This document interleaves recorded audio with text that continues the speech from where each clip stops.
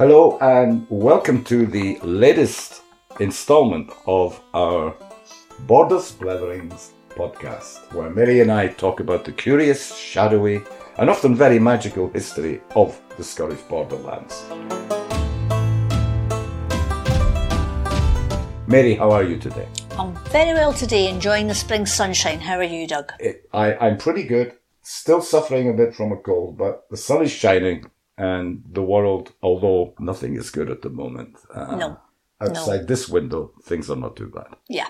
Last week, when we were speaking, we did a podcast. We had a good old blather about pilgrimage, the origins, and then we touched on some of the important sites of pilgrimage here in the Scottish borders. You gave us a lot of information about Our Lady's Well, that is just a few miles from here, and so on.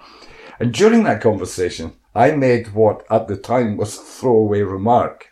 So a crusade was basically a pilgrimage with weapons. Yes.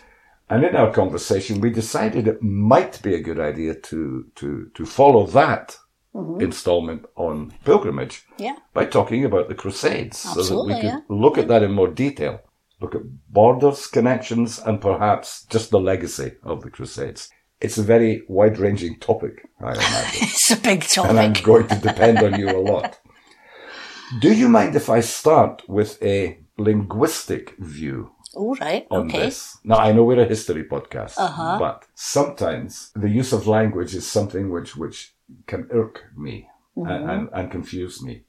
Let me set the scene by saying, at the end of the fairly recent COP26 conference, when it seemed like there were some compromises reached in order to get agreement, particularly with the Indian and Chinese delegates on emission control and so on, and moving away from fossil fuels, I heard loose lips Boris Johnson say something along the lines of, as a native English speaker, I can assure the world that there is almost no difference between phasing down and phasing out.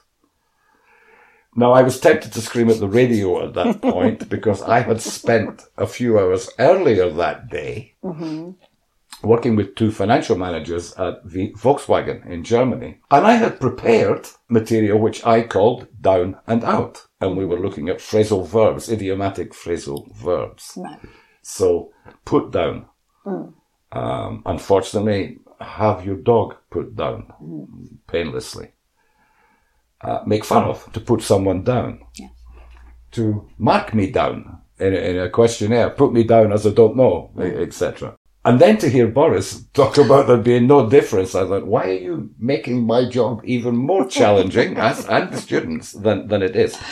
And this raises my point. Doing a bit of source analysis yesterday, I looked at written and oral contributions from people like Eisenhower, George Bush, Tony Blair. I'm not putting any particular political bent on this. And although the preposition, what I call prepositional shift, although we campaign for something, campaign for nuclear disarmament, campaign for enhanced working conditions, and we stand up for good old Bob Marley, stand up for our rights.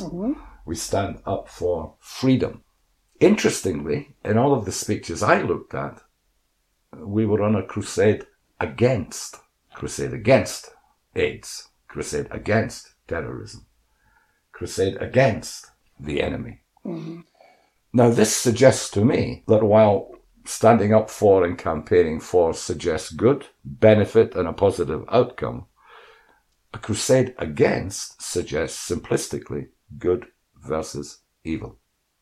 Yes, you're instantly saying that we're the good guys, they're the bad guys, and we're going to crusade against the bad guys. Yeah. But can we put our hand on our hearts and say that the crusades were just simplistically Christians against Muslims and good versus evil? It surely cannot be as simple as that. It's difficult because that's how it was sold to the people who went on crusade. They were told they were the good guys going to crusade against the bad guys. And so when the Pope pitches up in France, in 1096 and says, the Emperor in Constantinople says that the nasty infidels won't allow Christian pilgrims into Jerusalem. Can we please send some soldiers over there to help? Jerusalem's the key here at this point, yeah? Yeah. That's what it's sold as. Yeah. So we spoke the last time about the fact that good Christians had to do their pilgrimage at least once in their lives. So what you're saying too, now we're in a society where you roughly have your peasants who till the land, your knights who charge about keeping you safe, and your holy men who pray for your soul. So if you are a knight, it is your job to fight for the good. And if the Pope pitches up and says, the Muslims, the infidels, the horrible people out there will not allow us to go to the holy sites in the Holy Land, we need to give them a slap. And if you do this, this will count as your pilgrimage. This will count as your penance. And even if you do have to kill someone, although obviously it's against God's law to kill somebody, you will be forgiven because you're killing the bad guys for the greater good. So it is sold as, we're good, they're bad. And we're killing in the name of God. We're killing in the name of God. Now there's a whole heap of politics and religion in the background to this. And one thing we have to try and get our heads around the fact is that politics and religion tend to be separate, certainly in Britain and in most European countries. Not so much 1,000 years ago. They were very intertwined, and so we have to be careful when we're looking at what's going on. But the politics and the religion is, we're going to sort out the Holy Land. And if you go off as a knight, then you are able to do so, and you're going to, you're going to do your penance. All your sins are going to be forgiven you. You've got the Holy Land back. And even if you die in battle, you're dying a Christian death. You're a Christian martyr. Yeah. So you're they're given martyrdom as martyrdom as well, yes. Yeah. And that's what's happened. And now the thing is that the Holy Land, we've talked about this before, you've got 3 big monotheistic faiths all based in the one place. So that's not a good start. By the time the Pope comes up, by the time Pope Urban pitches up and does his big speech in 1096, the Seljuk Turks are sort of in charge of Jerusalem, if you like. They're ruling that area. That area is under Muslim control. Yeah, it's Seljuk land, yeah. Christians are allowed to go there. We talked about that. You can go on your pilgrimage, you can get on your boat in Venice, or you go to Constantinople and come down. But you have to pay a little bit of money. Yeah. And in all these things, the amount of money you had to pay is going up a little bit. And the amount of access to the holy sites is being restricted a little bit more. And the pilgrims are getting pushed and shoved about a bit. And so there are fewer pilgrims managing to get there. A lot of them end up in Constantinople and can't go any further. They get a bit stuck there. So that's why the Emperor in Constantinople turns to the Pope and says, can you help out here? Because it's Western pilgrims that are pitching up in his city and milling about. And there's just a bit of antagonism, and it's just starting to lift. And initially the idea was that there would be a sort of force of Crusader knights who would go to the Holy Land. There'd be a couple of small battles, and they would take the Holy Land back for Christendom. And they start off, and the first battle you get is the siege of Nicaea. And they win, unfortunately, because once they've won that, they think, right, fine, we're taking the Holy Land back. And it just becomes this 4-year slaughter in the Holy Land between Orthodox Christians, Roman Catholic Christians, Muslims of various different caliphates, and the Jewish population and the local population, the Coptic Christian population, they're under utter terror, whilst there is 4 years of pitched battles during that time. And the death rate is ridiculously high. Yeah. The death rate amongst Crusader Knights is sitting at about 35%. Yeah, that's interesting you say Nicaea, because that is modern day Iznik. It's about 55, 60 miles south of Istanbul.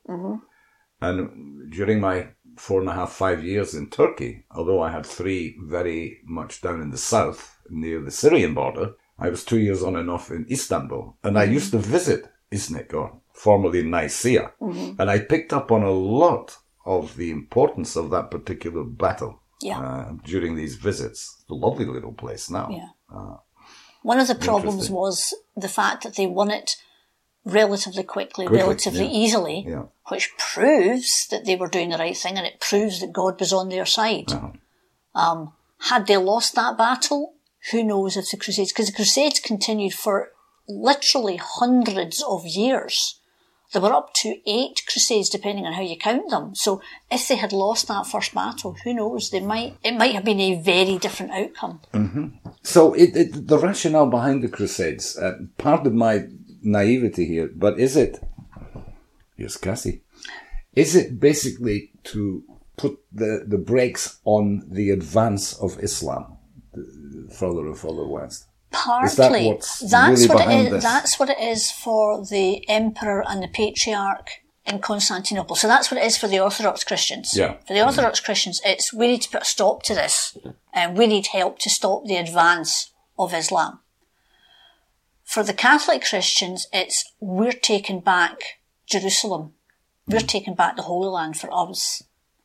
And also, politically, to turn to the Orthodox Christians and say, we're better than you because we saved the Holy Land for God. Yeah. You lot didn't, because the problem was that the Roman Empire splits in two. The Western Empire dissolves away, falls away, and the structures are filled by the Roman Catholic Church, if you like. The eastern half of the Roman Empire didn't fall away, and it was living alongside the Orthodox Church. Yeah. And they were geographically next to all of the Islamic caliphates that were coming up. Yeah. And, it's all very well to say, well, you should fight them, but you've got to trade with people. You've got to exist with people. You can't be in a constant state of war. Yeah. So what had happened was they had sort of reached an accommodation with the different Islamic rulers that there had been. So Western Europe's saying, oh, that's terrible, you should be fighting these terrible infidels and you should just shove them out of the Holy Land. Whereas the Orthodox Church is saying, we've got to live next to them, they're our neighbours. Yeah. And it's only when things start to build to a head, because there's a lot of politicking going on within the Islamic caliphates, and so they're starting to think, well, who can we push, who can we shove at? We're not going to shove the Jews because they're nice and passive and they pay their taxes, so we quite like them. And we're not really going to shove at the Orthodox Christians because we trade with them. No, we'll shove at those Western pilgrims that keep pitching up and annoying us. That's who we're going to pick on. So all of these things come together and that forms the crusade. And so for every individual that was involved in the crusade, yes, it was religious, but there was a political element there as well. But the political elements were different for the different individuals. And that's why it becomes quite a complex and complicated little sort of nexus of power and politics and religion and fighting. Yeah, I would argue, maybe in my historical naivety, that the Roman Empire doesn't really end in the East until about 1453. Absolutely, with the fall of Constantinople. It lasts for another 1,000 years in the East after it's fallen in the West. Although here in Scotland we go, why, these Romans never came north, it's too cold, blah, blah, blah. Yeah, well. But it does go on for a long, long time. Yeah. So there is trade, very much, that is central to that. There's a mutual understanding. Yes, yeah. Pilgrims can still access Jerusalem, Antioch, and other all places. These places, absolutely. Yeah. So, does it matter how many crusades there actually were? I think in high school I would have been taught about 4 as being the key crusades. Yeah, the first 4 are the ones that most people tend to talk about because the 4th crusade was a disgrace. Even at the time, it was noted as a disgrace. There were several crusades, so there were about 4 or 5 crusades after the 4th crusade, but if we stick to those first 4, because they're the first 4, and I would say the 4th crusade, the 1st and the 4th are important because they're the ones that have had a lasting legacy. Uh-huh. And they are the ones that have, I would say, caused such, how can we put this, lack of respect between East and West. A lasting, lingering suspicion of each other, a distrust of each other because of what happened in those first 4 and especially in the fourth crusade. Mm-hmm. But I mean, the thing with the crusades is everybody thinks, oh, it's all very jolly and you see the knights and off they go with their horse and diddly-dum and they go to the Holy Land and they fight a battle and they get Jerusalem back for Christendom, although they never do. But they weren't just the ones who went. So if you're the local knight here in the Borders and you've heard the call and your mother's telling you to go and your sister's telling you to go and your wife's telling you to go, just like in the First World War, if you didn't go, you'd get a white feather sort of type thing. So you've got to go. But you can't just go on your own. You need somebody with you. So you need some poor peasant lad who's only about 14 or 15. You tell him he's now a squire. And he's sitting in the back of a donkey with all your kit. Because it's expensive to go in you have to have a horse, you have to have your shield, you have to have your sword, you have to have your dagger, you have to have your armour. It's expensive. So you and, Jimmy from Selkirk are now going all the way to the Holy Land. Jimmy from Selkirk maybe doesn't want to go, but he's got no choice in the matter. Yeah. And you are dragged all the way across Europe, where you're meeting up with other Crusader knights, and it's all very glamorous and all very exciting for the knights. The squires are running about seeing to the horses and washing this and washing that and getting the dinner on and these sorts of things. You go all the way to the Holy Land. You're now somewhere very different. You don't know where you are. The weather's different, the climate's different, the food's different. There are weird people about. There are battles going on. What happens if your knight gets killed in the first battle? What do you do then? You're stuck in a land with no master, no income, and no way of knowing what you're doing. You could be stuck out there for 4 years. You could come back with a present for your mother, like leprosy. Typhus, dysentery, typhoid, you name it, it was happening. No English breakfast or wanting his red barrel beer. Exactly. So going on crusade was glamorous and romantic if you were a knight, not if you were a camp follower. Absolutely not. It was hard work and potentially extremely dangerous. You're probably going to die of a disease if you're lucky, or if you're very unlucky, you could get captured by some sort of Islamic force somewhere along the line and sold into slavery, especially if you're blonde and blue-eyed. Blonde, blue-eyed slaves fetched a high price in the markets of North Africa. They play the old job evaluation trick on you, which is you're no longer an odd job man, you're a unique tasks coordinator. Yep. You become a squire. Yep. And off you go on this great adventure. Mm-hmm. Yeah. And your knight is killed. Yeah. And that's it. You're left because nobody else is going to take you on. There's a reasonable chance that your knight might well be fighting alongside French knights or German knights. They don't speak your language. Why should they take care of you? Yeah. You're really not sure what you're doing. And even if you survive, it's horrific. If your knight is in battle and is successful and comes back of an evening, not only have you got to make sure that his dinner's there and his flagon of wine's there, you then have to take off his soiled armour, which is covered in blood and entrails and bits of human flesh. You got to clean that to make sure that's ready. This isn't a nice thing. No. You're seeing slaughter. There's no way these young men came back without some form of PTSD, although obviously it wouldn't have been recognised then. You cannot go and witness slaughter. This isn't battles as battles are carried out today. This is hand-to-hand combat of somebody literally sticking a huge sword through somebody's guts. And it was horrific. There are chronicles talking about women being told not to go out because the streets were slippery with blood and entrails. Yeah. It was horrific. It was slaughter.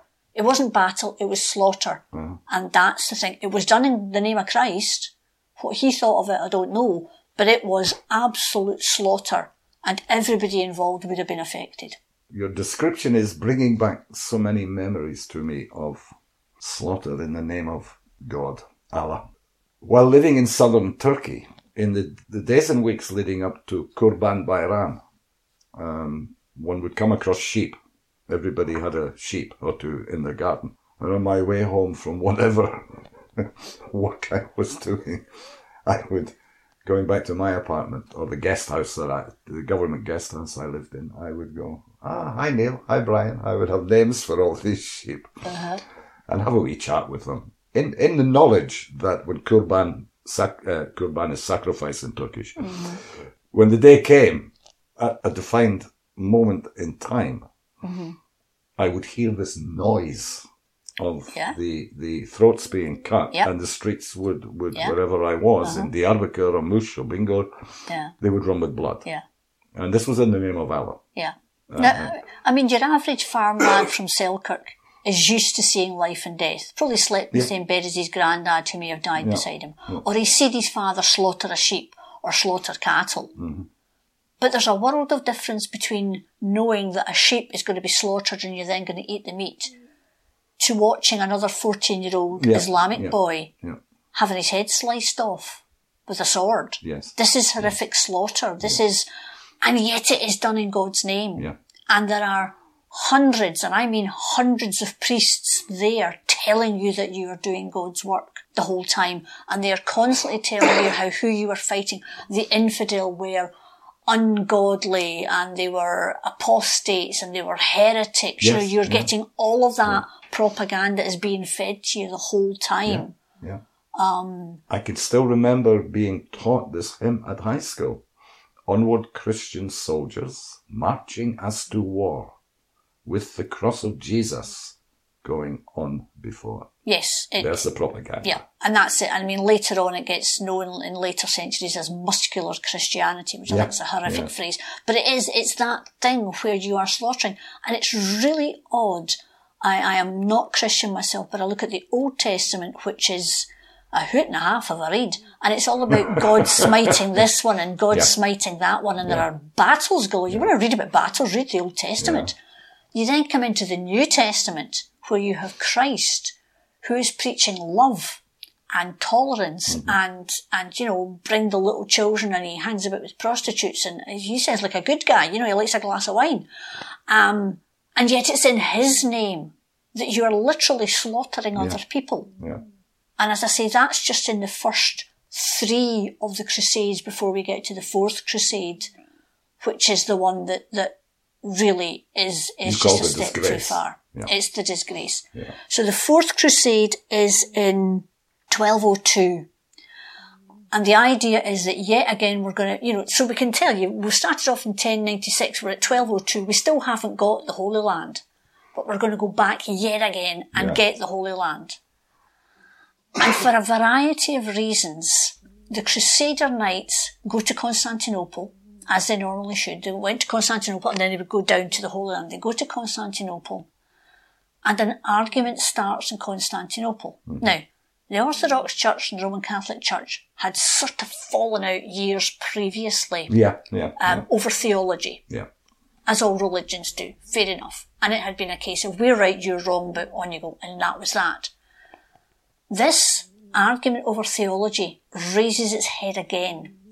And the folk in Constantinople and the emperor there and the patriarch and the Orthodox Church are starting to say, we're not quite sure if we want you here anymore, because you keep pitching up every so often.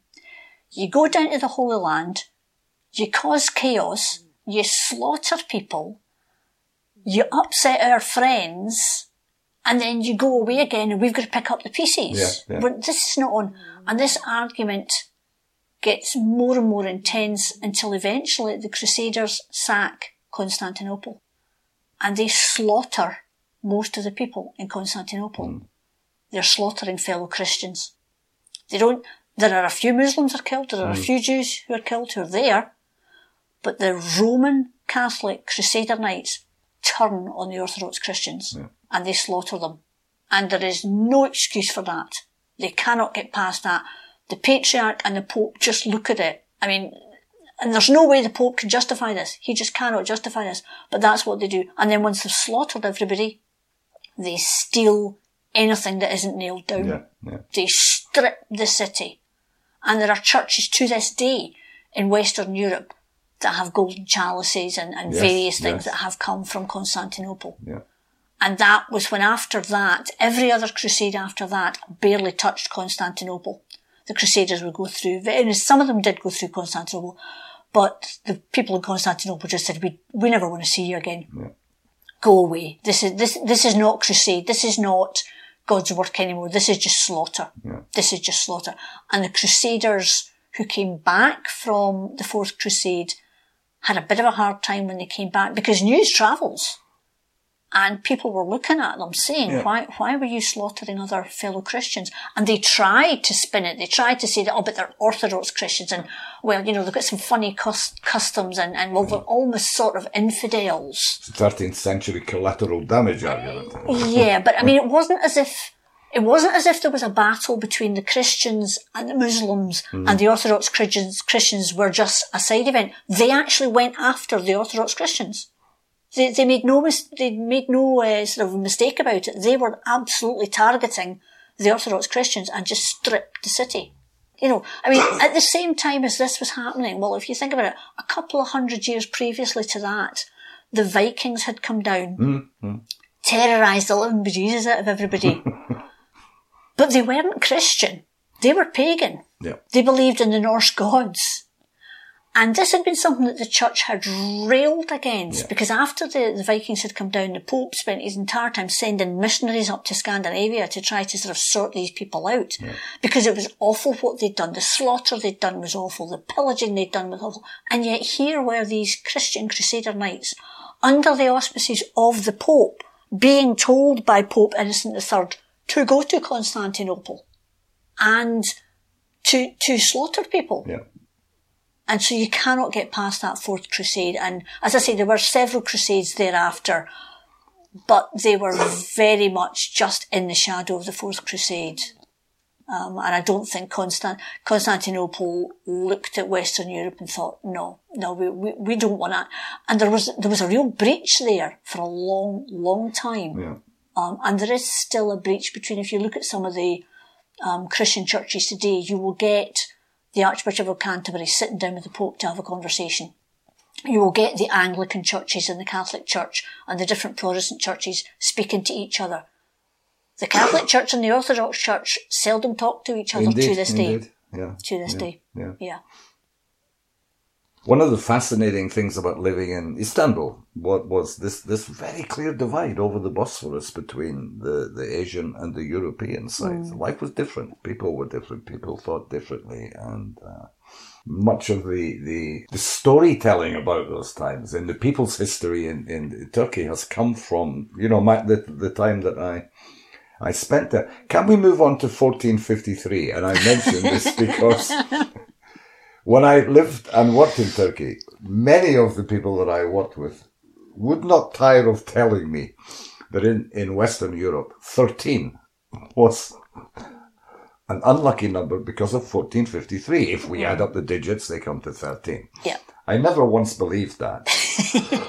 In my various visits over to Alexandropolis and parts of Greece on the Midnight Express, I did pick up that 13 was an unlucky number for many Greeks, as was the day Tuesday, because Hagia Sophia fell on a Tuesday on the 13th in 1453 under Mehmet II.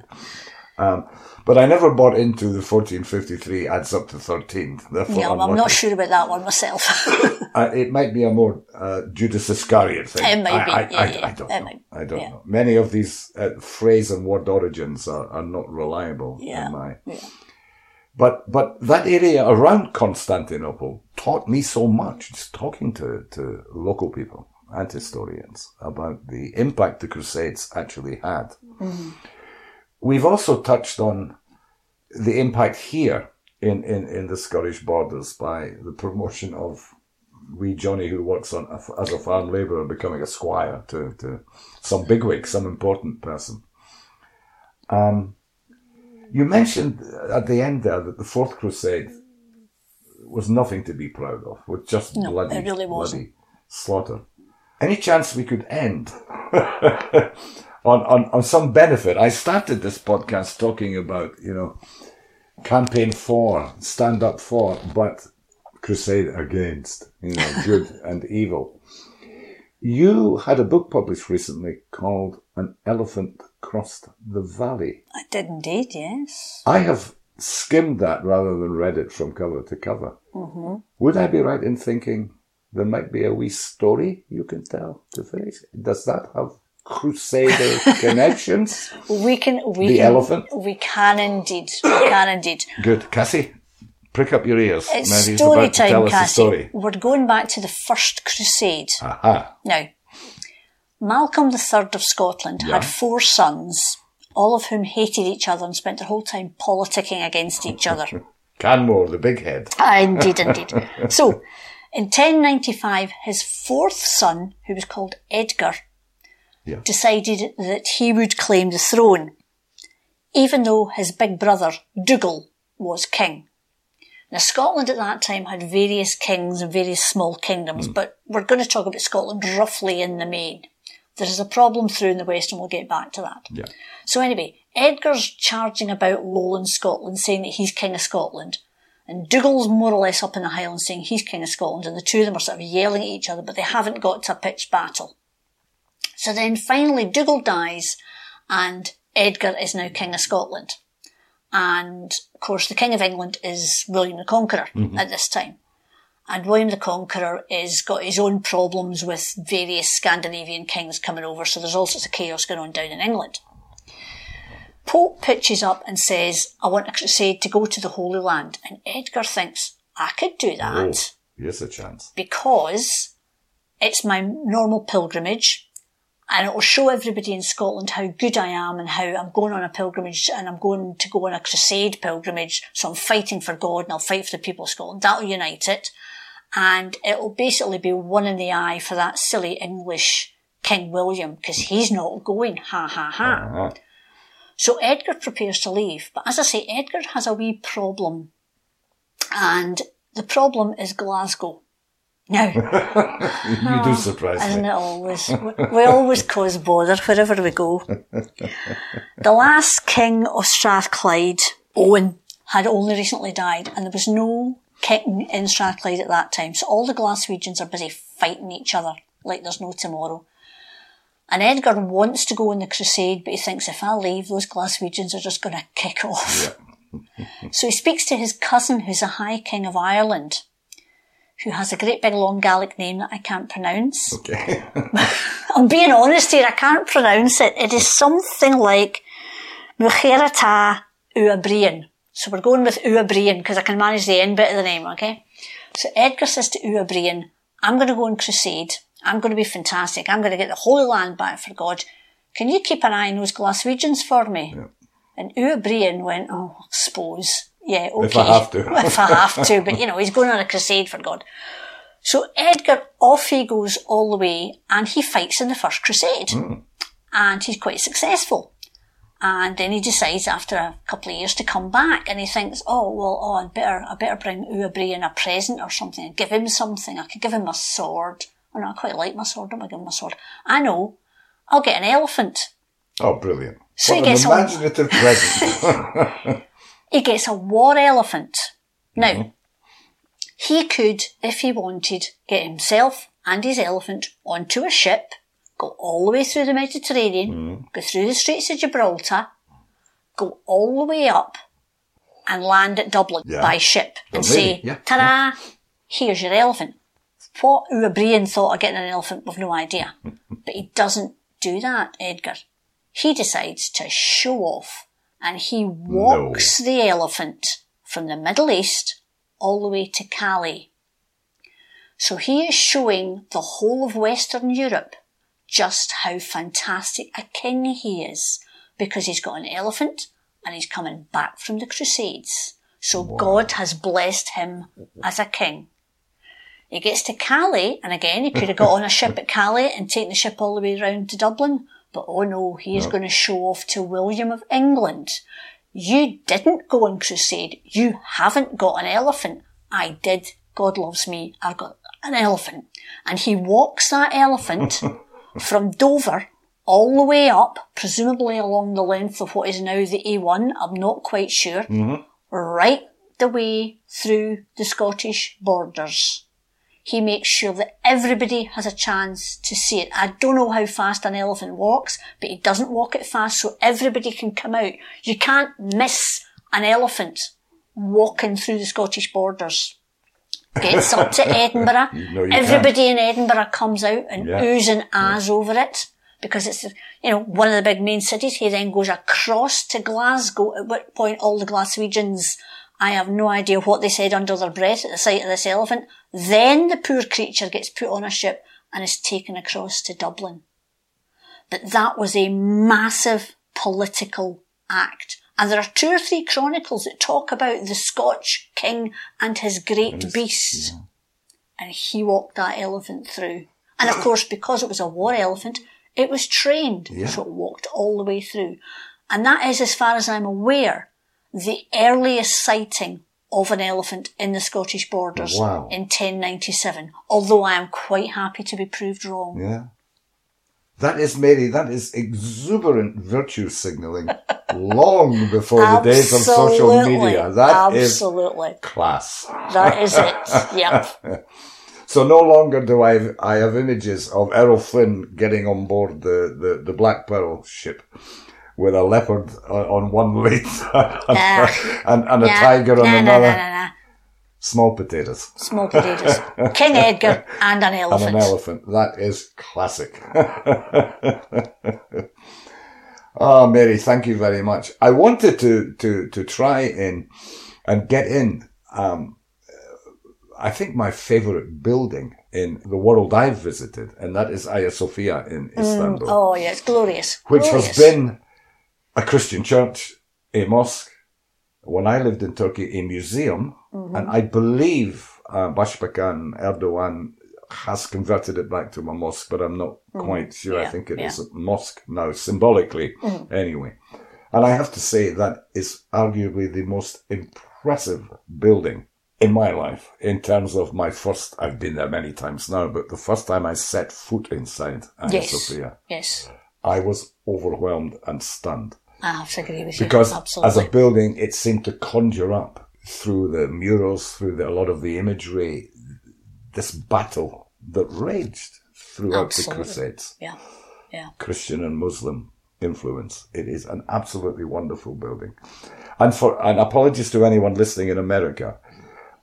In stark contrast to the first time I stood in front of the White House, because I was completely underwhelmed by that. Oh dear. Having lived on the imagery through photographs and so on before I actually went there. But no disrespect.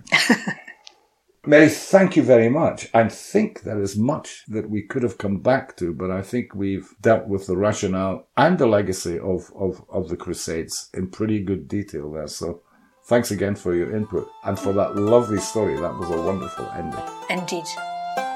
If nothing else, we have elephants in the borders. Elephants in the borders. Who'd have thunk? Indeed.